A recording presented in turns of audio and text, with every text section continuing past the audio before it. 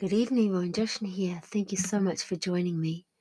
Kia ora, namaskar and greetings. So there's lots going on in the world at the moment, and the thing that we really need is to uplift ourselves and those around us. And one of the things we're doing here in Mount Shannon, the small community that I live in County Clare, with about an average of 200 people when it's not tourist season, is we're going to be having a culture night on Friday. I'm really looking forward to that.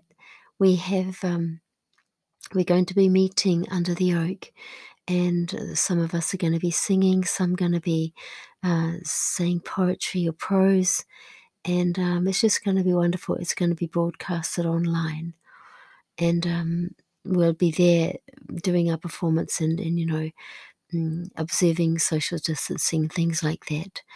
I'm sure, keeping ourselves and each other safe. But it is something that we can do together anyway, and it's, for the whole community. Yes, as I was saying, there'll be poetry, there'll be prose, there'll be music, and Denise Glass and I are going to be playing a couple of songs.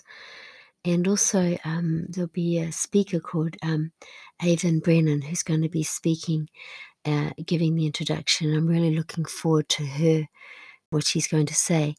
And she's going to be on my podcast tomorrow night, actually. So just letting you know, and really looking forward to speaking with her. I've heard a lot of really good things about her work. Avon's going to be speaking about a direct provision, and I just want to describe to you what that is, because some of my listeners won't know what that is who aren't in Ireland. So direct provision is when people who arrive in Ireland and are seeking asylum or international protection, so they're asylum seekers, and they are offered accommodation by the state in residential institutions, where the state directly provides the essential services, including medical care, accommodation on board, along with a small weekly allowance. However, there's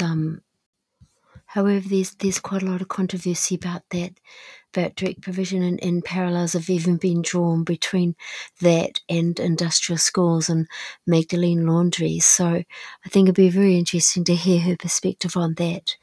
I'm looking forward to that interview.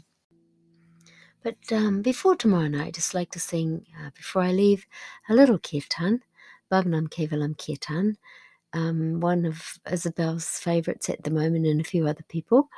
And Bhavanam Kevalam, in case you don't know, Bhava means nearest and dearest one, Nam means name or vibration, and Kevalam means is everything. So that essence that permeates the whole of everything, basically, and internally and externally, is that nearest and dearest one, and everything has that vibration and their deepest inner selves.